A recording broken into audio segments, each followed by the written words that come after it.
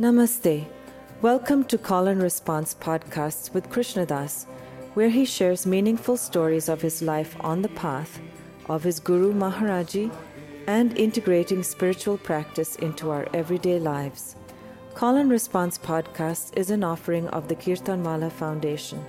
The foundation is dedicated to spreading the teachings of Neem Karoli Baba, a great spiritual teacher of India. If you are interested in supporting this podcast and the work of the foundation, please visit kirtanwalafoundation.org, KIRTANWALLAH foundation.org. So practice. You got to do practice. I'm sorry. You just have to. With our eyes open and our hearts open. But through a practice, you get used to coming back from being gone. It's more like an ability to let go.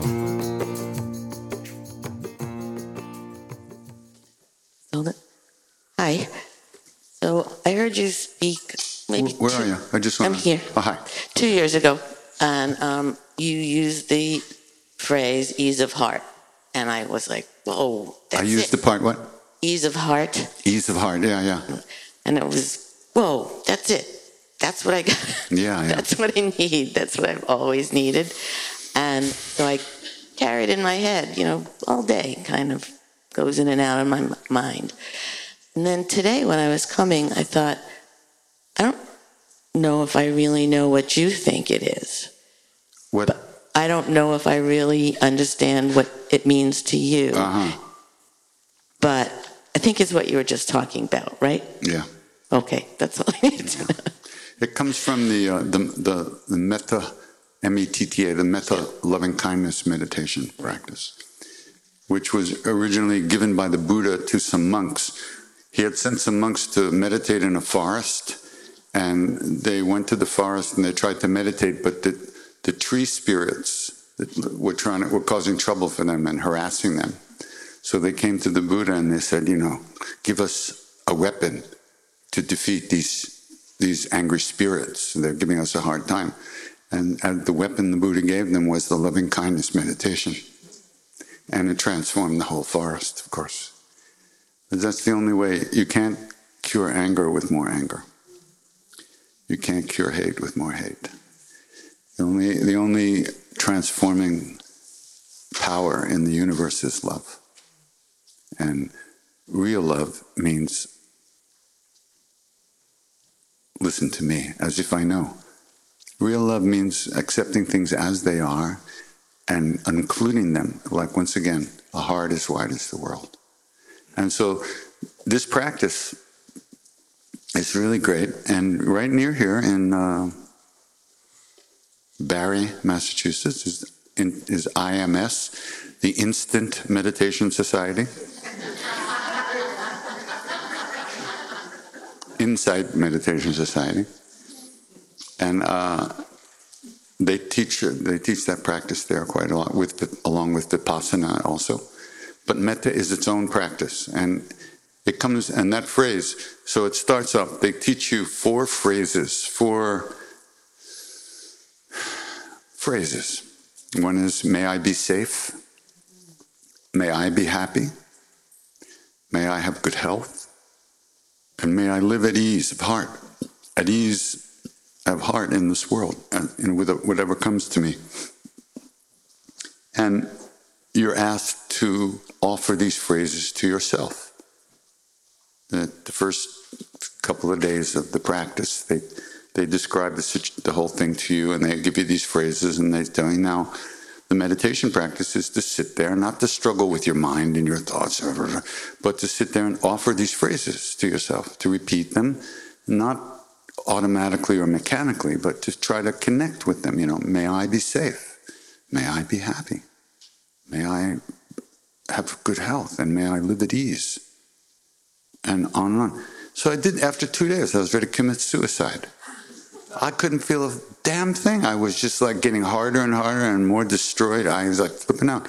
And then they say, okay, now take the phrases and offer them to what they call the benefactor, which is somebody who's always been on your side.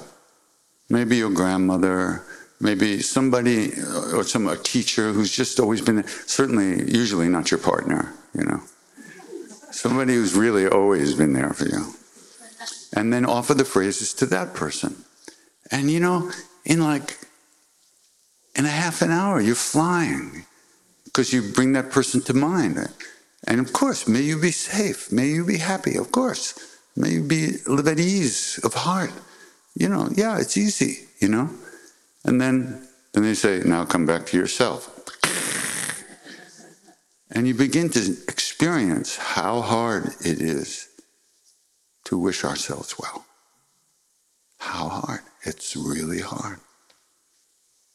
And once again, they don't try to solve that issue intellectually, analytically. They see, okay, they now come, then they say, go back and forth. They give you a period, now the benefactor, now come back to yourself.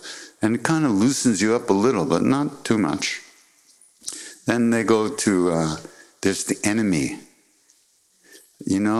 That person who, if you could get away with it,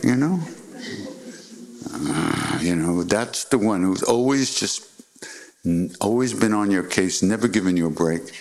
And now try to wish that person well. Oh, may you be safe, you piece of shit. May you be happy, so you leave me the fuck alone. May you be healthy and live far away.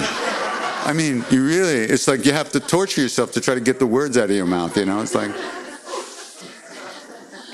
And then you come back to the benefactor, oh, okay. And then you come to yourself, so you're going back, but it's very interesting. And then the last part of the practice, at the end of the 5 or 6 or 7 days or whatever, you try to wish all beings well. Now, some of us we're really good at wishing all beings well. May everybody be happy. And then somebody cuts you off on the park. Yeah, son of a... it's easy to be, everybody should, So it's those knee-jerk reactions where the karma is. So, and it's only through practice.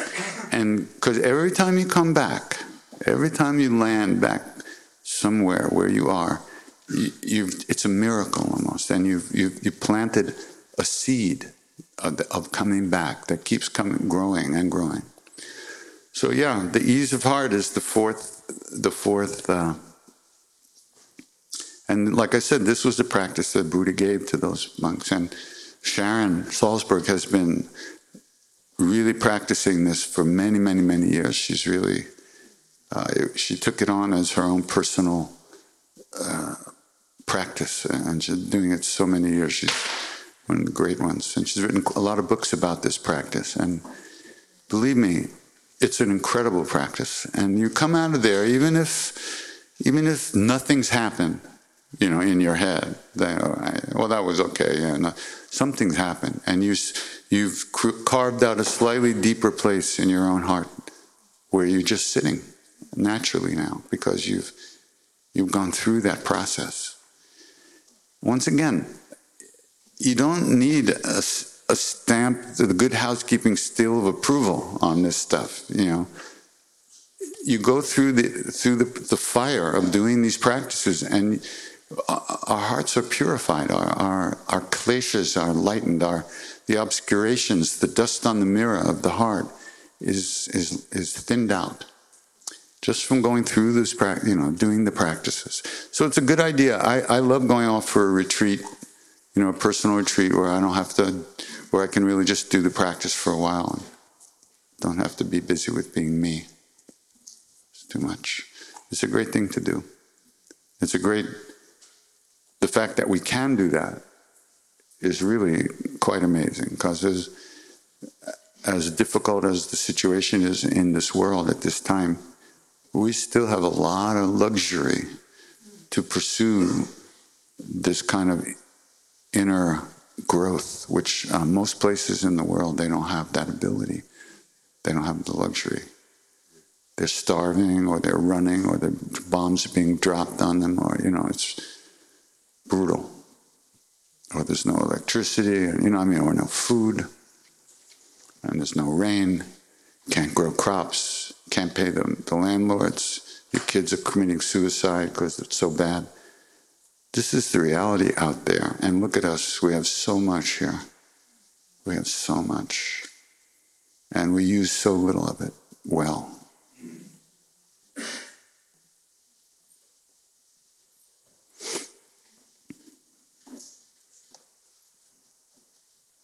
That's also karma. Yeah. Thank you, Katie. Saw you on Friday night. Everything sounded great. I was talking to David. He said the sound check wasn't good, but it sounded great because we're amazing. But speaking with this nice lady was Hold the mic saying, a little closer. I'm sorry. How's that? That's very good. Okay. They always tell me I talk too loud at home, so now I can be myself. Hey, you're talking to a deaf person here. Talk up. All right. Hey, yell. Last year, you gave the same talk, and you spoke about the guru. He had been taken prisoner for a very long time. And I guess he had been tortured. And somebody asked him, what were you most afraid of? The Lama. Yeah. Mm-hmm. Yeah. Yeah. And I think that's a very good story that goes along with that. If you could share that again. And also the fellow with the banana and the guru who said, everything's going to be okay. He would always tell people it was okay. So my dad's dying. I never forgot that. So if you could share a little of that, that'd be great. Thank you, Katie. Yeah. Well, the first story is about, it's something that happened. A very old Tibetan Lama was released from the prison in Tibet, Chinese prison, after many years, 20, 25 years. And the conditions are beyond brutal. I mean, you can't imagine. We're not going to go into that. But he was released, and his body was broken. He was in much, he'd been beaten and tortured and all these things. And he finally gets to India, and he gets an audience with the Dalai Lama, His Holiness the Dalai Lama. And His Holiness asked him, were you ever afraid? Like, His Holiness, were you afraid for your life, right? And the Lama said, oh yes, I was afraid. I was afraid I would get angry at the Chinese. We can't even imagine. If I stub my toe in the morning, I would say a week is ruined. And this guy tortured, beaten, starved, And his one worry was that he would actually get angry at the Chinese, at these torturers.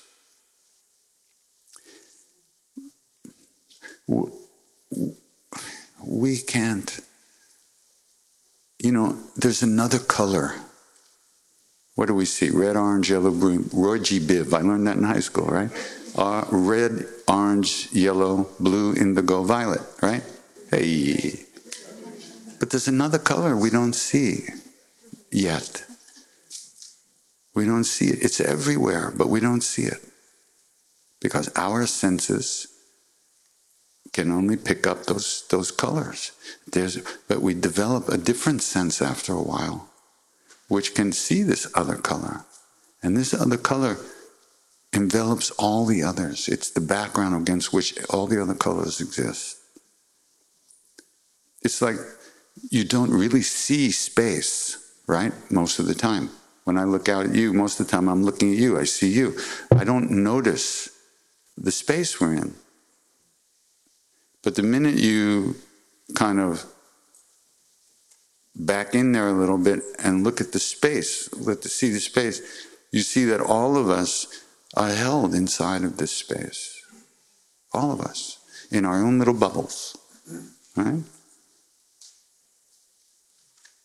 So the sky, there's a phrase in India, in Sanskrit, chittakash, the sky of consciousness. So just as the sky holds all of us, everything within its own space, which is everywhere.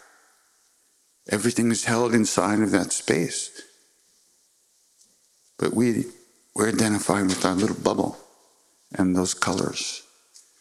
As we do these practices, as our hearts open, as our knee-jerk reactions to everything in our lives lighten up a little bit. We become aware of this deeper reality, little by little, and we're slowly, our hearts are transformed and opened up and widened. And we just naturally, the sting and the tortures that we've gone through in our lives, they don't hurt us the same way. We still feel them, but they don't elicit the same response that they have been getting from us. It's not magic. It's the result of practice, and it's the result of we used to ask Maharaji, how do we find God? We figured he liked us a little bit. He'd tell us, right? So we asked him, and he said, serve people. Serve people? What? Serve people? What is he talking about? Maybe he's a little spaced, So Baba, how do we, raise Kundalini, until you break your nose or something? He said, feed people. Feed people? It was beyond our understanding. We literally could not understand what he was talking about. I mean, we heard the words. He said, love everyone, serve everyone, and remember God. Love, serve, remember. The remember part is the practice part, the particular practice. In this case, he used to talk about the repetition of the names of God. In India, they call that what we're doing, what we chant. But the loving and serving, he never told us to do practice for our own sake. He said, don't think about yourself. When I was going to kill myself, that time, or a number of times, but this particular time, I figured, I was living in the temple with him, and I figured, if I jumped in the river, it was only 6 inches deep. But I figured, if I got my head caught by a rock or something underneath, I could probably get the job done. So finally he called me over and said, what are you going to do, jump in the river? Ha! He wasn't taking this very seriously. He said, you can't die. You can't die. Worldly people don't die. Only Jesus died the real death. What? Only who? Only Jesus died. Why? Because he never thought of himself. In other words, thoughts of me, the planet of me, around which all our bullshit revolves, orbits, didn't exist in that being. The real death is the death of the so-called ego, the separate sense of self, who we think we are. The death of that, the death of those thoughts, is the real death. Because when you don't think you're you, guess what? You're not. If I didn't go through all day thinking me, I'm me, and this, how do I look? Where am I going to go? What am I going to do? Will they like me? They won't like me. Should I wear this? Should I do this? Should I cut my hair? Grow my hair? Wear these clothes? Wear these shoes? What should I do? This kind of car? If I didn't think that all day long, those thoughts would not exist in the whole universe. But I would be here, completely present, and not thinking I'm me. But how are you going to stop those thoughts? You can't. Are you going to shoot them as they go through? There's no gun big enough. Practice. That's what we're talking about. Let them go. When you notice you're stuck in it, when you notice you're thinking of it, when you notice you're lost in dreamland, you're actually already back, by the way. Now that's an interesting moment, okay? Here we are. Shri Ram, Jai Ram, Jai Jai. Let me see, what am I going to do when I get home? Ram, Jai Ram, I think I'll watch that TV show. Ram, Jai Ram, Jai Jai Ram. What is it? It's on channel thing. Did I set the thing? Did I set the thing? I set the thing. Oh, Shri Ram. So, how did you recognize that you weren't paying attention to the chanting that you came here to do in the first place? right? So that's how hard it is to do practice. Okay, but we all got here together to do this practice today of being together. But here we are, Sri Ram Jayam, and you're thinking about what you're going to do later. Then you noticed you weren't paying attention, right? How did that happen? We were lost in dreamland. And when you're lost in dreamland, you're not here. How did it happen that we got here enough to notice that we were lost? Isn't that amazing? I think that's amazing. I'm a little weird, but I do think that's amazing. Because we didn't do that. You didn't do that. You didn't say, okay, now I'm going to wake up. Oh my goodness, I haven't been thinking. I haven't been chanting. That's not what happened. You were gone. And then, oh, Sri Ram Jai Ram, right? That moment arose as the fruit of seeds we ourselves have planted. There's no other way it could get here.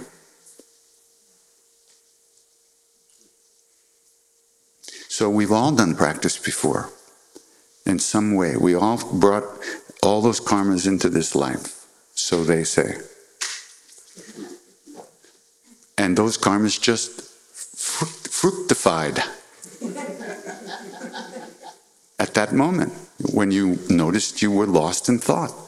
And then you were here. And then you started singing again, and of course you were gone again in a quarter of a second. But that's okay. But every time you come back, and then every time you say, okay, Sri Ram, yeah, you planted another seed of waking up. You can't, what Maharaji said, you can't, the higher, deeper states of, more subtle states of consciousness cannot be brought about by the use of your personal will. Okay, I'm going to sit down and meditate myself into this samadhi. No, it don't work like that. Even if you got a little hit, it isn't the real thing. The real, the uncovering of our true self happens through letting go of this stuff, which covers it up. That's all. But look, we're very identified with that stuff, though, let's face it. So we have to do something to loosen up the stuff. Every time you come back, it's a big thing. It's such a big thing, we have no idea. We take it for granted because we're kind of almost doing all this in our sleep. But when we wake up a little bit, we go, oh, just waking up for a second is a huge thing. It's a beautiful day out. What the fuck are we doing in here? This somehow must be more important than the beautiful day. And not everybody feels that way. Don't go to Australia in the summer and try to sing with people. They don't want to know. They're at the beach. Really. But the beach is more important at that point. Okay, fine. I'll go in the winter. So today we're here. For whatever reason we think we came here, we got here. And, that's our desire to be free, to find a way to be free and live a good life. This all is about becoming a good human being. What else are you going to be? Are there any aliens in here? Please raise your hand. Okay, you be a good alien. We're human beings. Let's really be human. Let's recognize our essential oneness. One time, sitting in the room with Maharaji, we used to take the bus to the temple from the town. It was about a 50-minute ride. And then we spend all day in the temple and maybe see him for an hour or two. And then in the evening, the late afternoon, the last bus would come out of the hills on the way to the town where we were staying. It was the last bus. If we missed that bus, we'd have to stay in the temple, which he did not want. So wherever we were, we'd get the message, bus has come, go. So most of the time we'd come in the room and just, pranam and then get on the bus. So one day, we came in the room, and he was sitting on the tucket. And he was, I don't know how to, he was just completely absorbed in some state. And he just looked, we came in and we bowed, and he said, go. Well, we didn't, that wasn't going to get us out of there. And he knew that. There was the jiao means go. There was the jiao, there was the big jiao, and then there was the real jiao. We took about there were 3 levels of go away. The first one never worked. The second one usually was enough.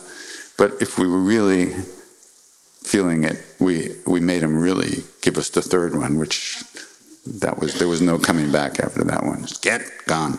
So this was like the first one, go. And then he just disappeared again into himself. It was like, and the room, you ever make Jell-O? So sometimes when you make Jell-O, you put grapes in the Jell-O, and it kind of like gets suspended in the Jell-O, they don't go to the bottom kind of thing. That's what it felt sitting in that room. It was so thick. I remember thinking, this is like a grape in Jell-O. That's how weird it is when you're born on Long Island. Actually, I was born in Manhattan, so that's worse. So it was just so thick, you couldn't even move. And he was just completely like immersed in this. And it was such a beautiful, soft, sweet feeling. Nobody wanted to move. We hardly wanted to breathe, And then after a couple of minutes, he opened his eyes, he saw us, he said, go.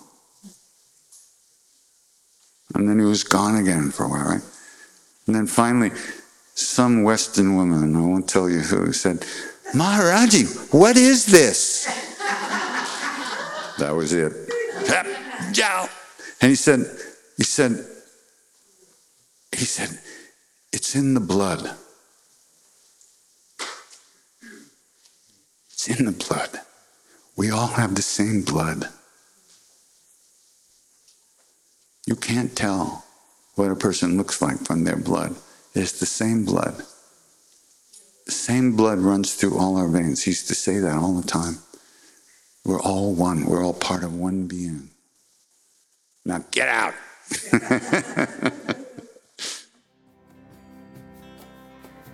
Thank you so much for listening. This podcast has been brought to you by the Kirtanwala Foundation. Krishna Das is renowned for leading kirtan, the spiritual practice of chanting, and workshops around the world. For more information about him, including upcoming events, please visit krishnadas.com. KRISHNADAS.com. We also invite you to visit kirtanwalafoundation.org. KIRTANWALLAH foundation.org. Here you will find more offerings dedicated to spreading the teachings of Neem Karoli Baba. Love everyone, serve everyone. Remember God. Ram Ram.